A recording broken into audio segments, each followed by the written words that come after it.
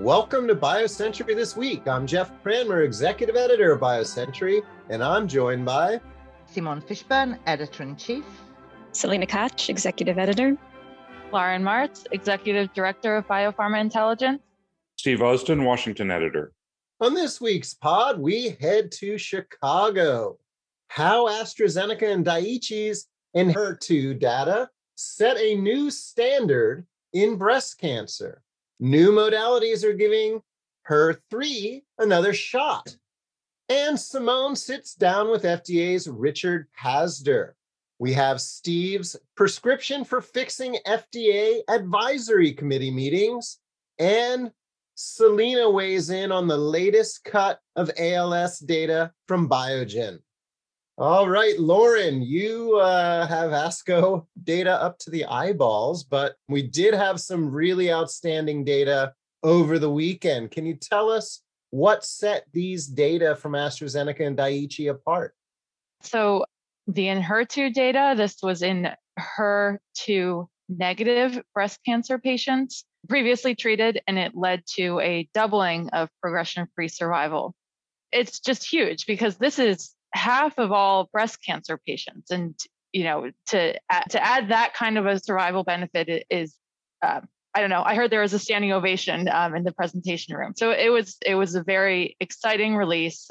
And it's big for the ENHERTU program because HER2 has been such an important breast cancer target and other types of cancers. It's just been such an important target for so many years.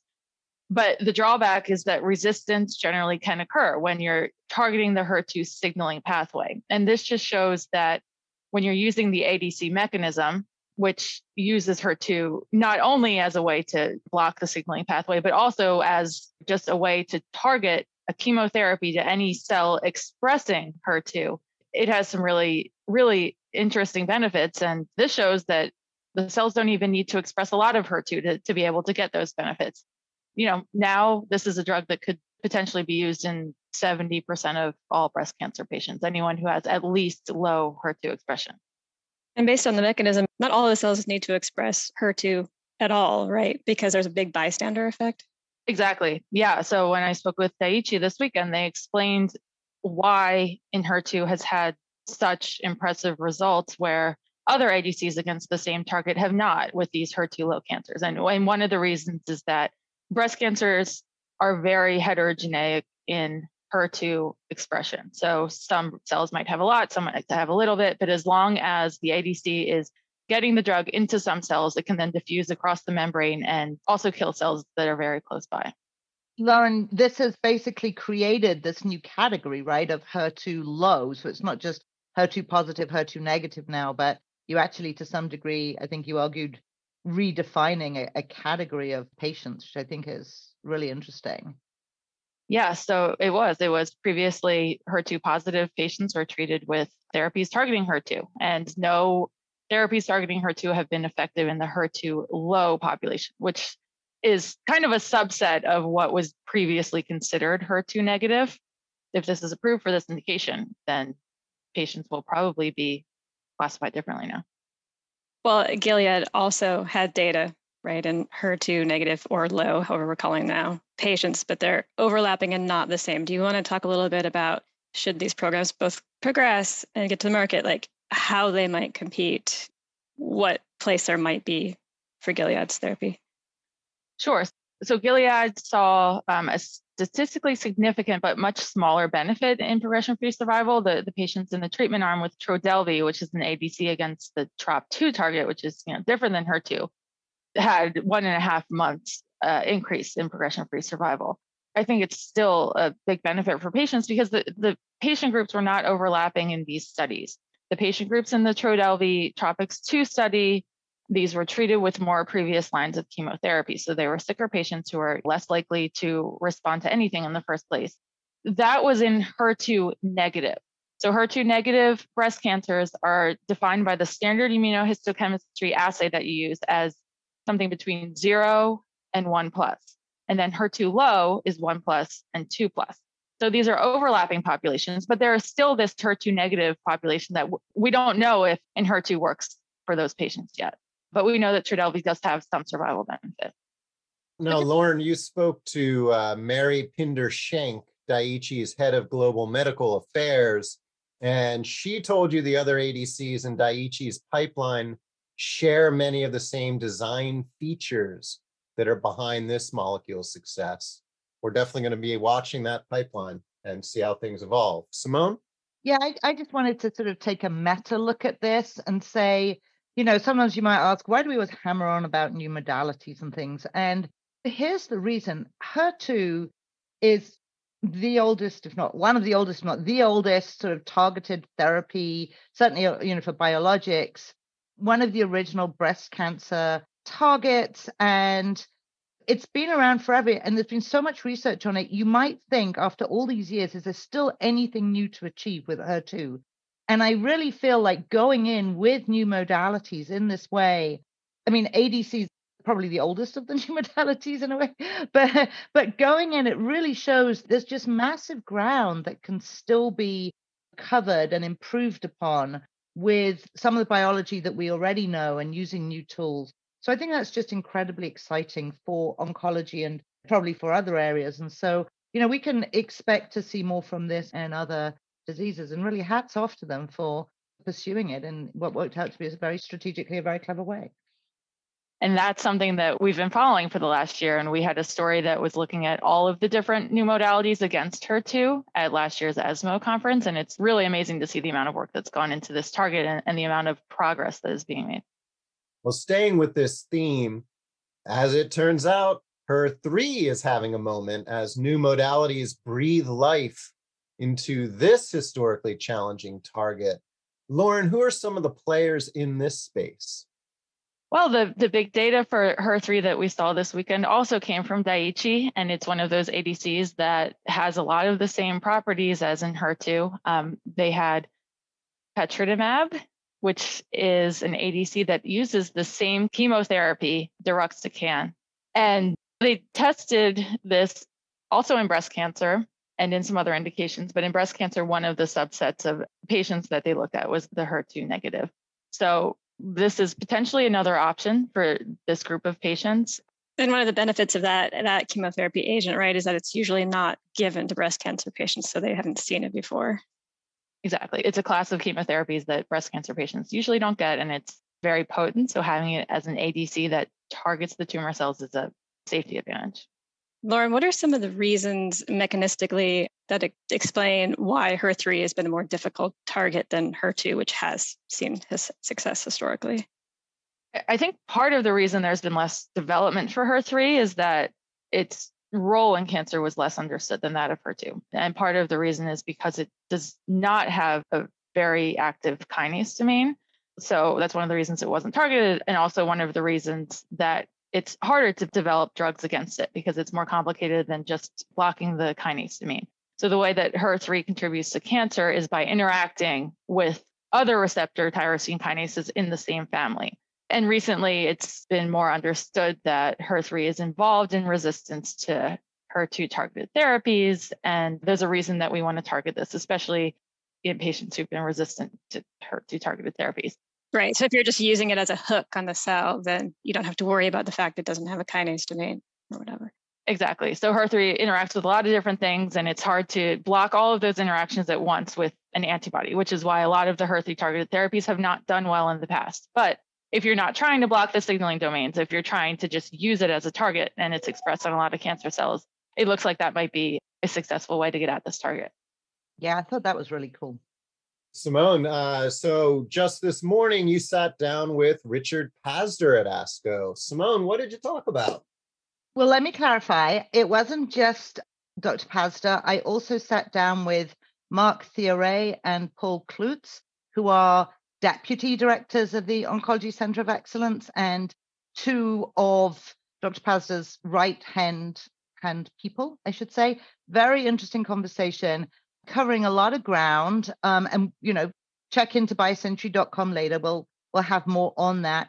I think probably for me, one of the overriding messages coming out of this session was a huge focus by FDA on, let's call it toxicity or tolerability, or rather preventing toxicity or tolerability. So FDA is concerned about this massive emphasis on finding the maximum tolerated dose, that companies are generally fixated on what's the highest response rate they could get. But actually, the highest response rate can bring a lot of toxicity concerns. This, of course, came up with PI3 kinase, where the emphasis had really been on efficacy. And once they were on the market, toxicities started to emerge, and some of those have been withdrawn from the market. And so what Dr. Pazdur said is it has to be about the right dose. And he said, if you don't have the right dose, you are building a house on quicksand. I think it comes up in various ways. There was a thread through the conversation with patient-reported outcomes. And this, they said, sponsors never come to us and say our drug isn't tolerable. But he says, you're not the ones to say if it's tolerable. Patients are the ones who will say whether the drug is tolerable. So I think sponsors can really expect to see a big drive now at FDA. There is something called Project Optimus, and we'll be writing more about this. As I said, check in with biocentury.com, but around the importance of focusing on tolerability, toxicity of compounds, and not just their efficacy in cancer. I've been covering FDA and Rick Pazdur for about 3 decades. And one of the things that I've come to understand is that when he says that this is something that FDA would like, or that he thinks that this is something that's good, people that don't know FDA or aren't in the space for a long time might think, oh, that means this is just something that's optional. It's a nice to do or something like that.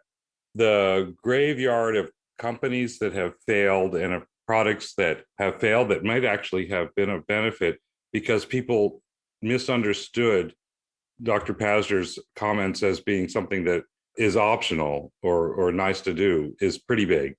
So I think that it's important that he's talking about that.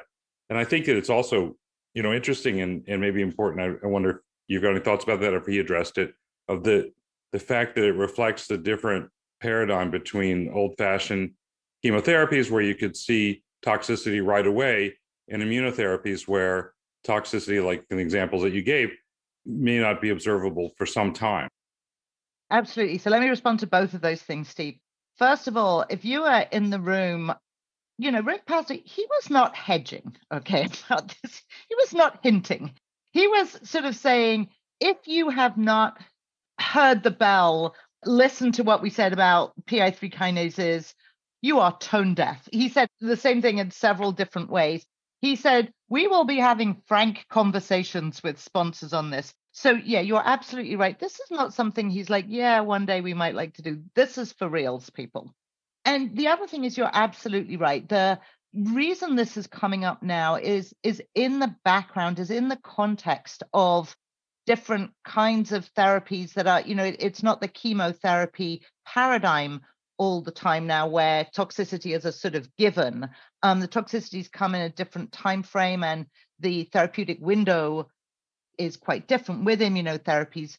And what they said is what's changed in the past year and a half is that we're hearing from patients that the toxicities is becoming an issue, and that they are on the drugs for longer as well than maybe in the past as drugs have gotten better. So you're absolutely right that the context of drug development, the shift to immunotherapies from highly toxic chemotherapies is part of what's behind this.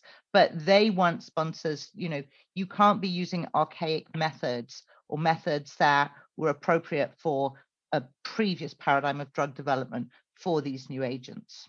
So the other thing I'm sure you must have asked him about is the whole issue of China-only data and the need for multi-regional trials. It seems to me that's another one where anybody who that kind of hasn't gotten the message yet hasn't been paying attention. Well, you said it, Steve. Are there any more ways that Rick Pazdur needs to say we want multi-regional clinical trials? So there were a couple of questions that were write-in questions. Obviously, they had talked about this, the importance of representing the US population for drugs that will be approved in the US. We had talked about that. We had questions still asking, tell me what you think about single country trials and what needs to bridge them. If you have a trial in Asia, what percentage needs to be Caucasian? And his answer was, well, actually, he looked at me and he said, do you know what I'm going to answer to this question? Which of course I did. And he said, loud and clear, FDA wants to see multi-regional clinical trials. So I think if he has to create airplanes with big banners on them, whatever it is. I don't know how he has to get the message across, but every forum that he's in and that he speaks at, that will be loud and clear. So the other thing, last week, I predicted that he was going to talk about Project Orbis. Was I right? Not only, Steve, did he talk about Project Orbis, but he mentioned that last week. You said that he would do that. So, he said that you had said Rick Pazder wouldn't leave the stage without talking about Project Orbis, and he did. Basically, what Project Orbis is, as I understand it, is an effort to do simultaneous reviews of cancer drugs by regulatory agencies around the world. So every agency has its own laws, it has its own regulations.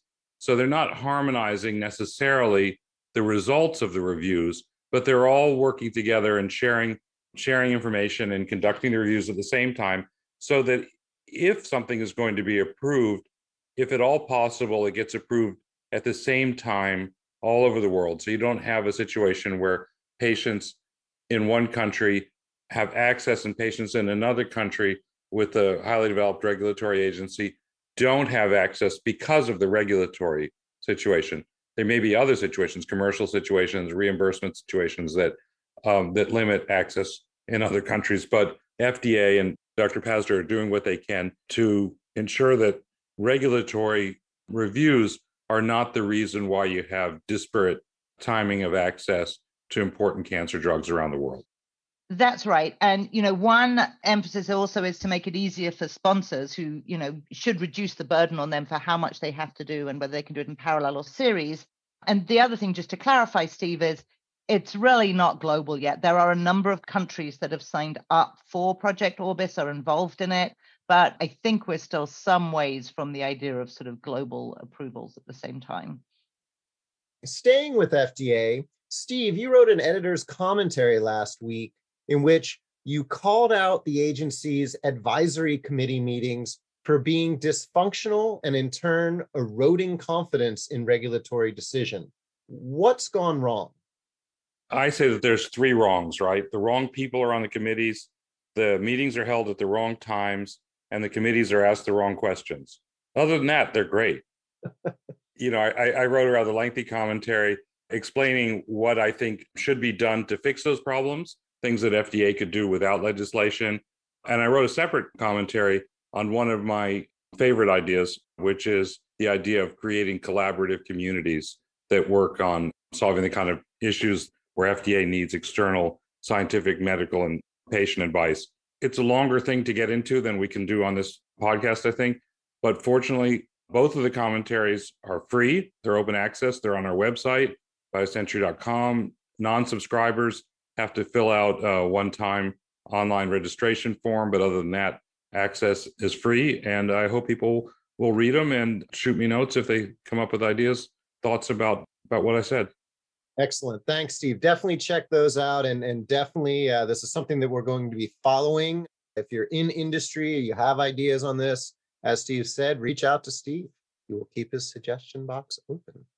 Let's turn back to the clinic.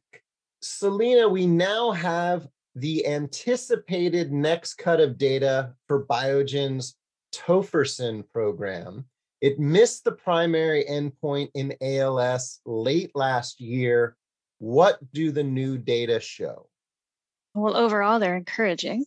They show at 12 months, there is a separation between the original treatment group and the control. The complication, of course, is that at the 6-month mark, when they unblinded it and it became an open label study, everybody in the placebo arm had switched over to treatment. So there's, limited conclusions you can make there. Biogen maybe did a little bit of a Jedi mind trick with its press release. It wanted to just keep reiterating this phrase that what they learned is that early initiation of therapy is better, calling the original treatment group the early start group and those that were on placebo the late start group. But of course, the design doesn't really allow for that conclusion because there is another big difference between the groups, right? One was treated for an entire year, the other was treated for 6 months. And there's baked into that statement an assumption that it works. Certainly at the 6-month mark, it hadn't worked. So that might argue that there is some small effect of this drug. There might be a real effect there, but it's modest enough that you can't see it after 6 months. You have to go out a year So it's slowing decline some amount. Maybe the way to really test that, of course, will be a trial designed accordingly. So are we looking at another aducanumab situation? We've got problematic data on neurodegenerative disease from Biogen, and there's a question of whether they're going to do the hard thing, which would be to do a new trial and actually find out the answer, or are they going to press forward and suggest that the need is so dire here that they should get approval based on enigmatic data again? That's the big question. Yeah. We cannot let the Jedi mind trick thing go, Selena. So are they going to rely on extra forces? Yeah, are they going to be relying on standard drug development to do this? Or, let's go back to Steve's question. I just had to flag that one.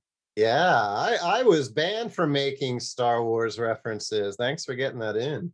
Yeah, I mean, you would think right now in the aftermath of Aduhelm and all the blowback that they would not be trying to make any kind of argument that could possibly be seen as splitting the data too much, slightly shady.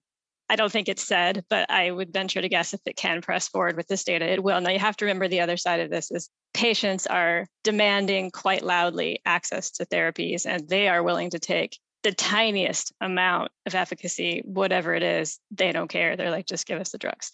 Well, there is an obvious way to square the circle here, which would be to create an expanded access protocol that would allow ALS patients who feel that they need to have access to this therapy, access to it now without making them wait until a definitive clinical trial is completed, and for Biogen separately to do the definitive trial that everybody needs to understand whether this drug works and to characterize its efficacy when it should be given and what people should expect from it.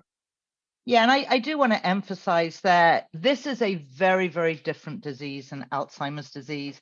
The patient population is desperate because they have nothing, which is also true in Alzheimer's, but the course of this disease is very fast. So really, from the tragic news is that for anybody with the disease right now, anything that goes through standard drug development is probably not relevant for them. So expanded access is absolutely should be on the table, Steve. I completely agree. But, just to clarify that, it is not really apples to apples to talk about what Biogen would do in this program versus the Alzheimer's one.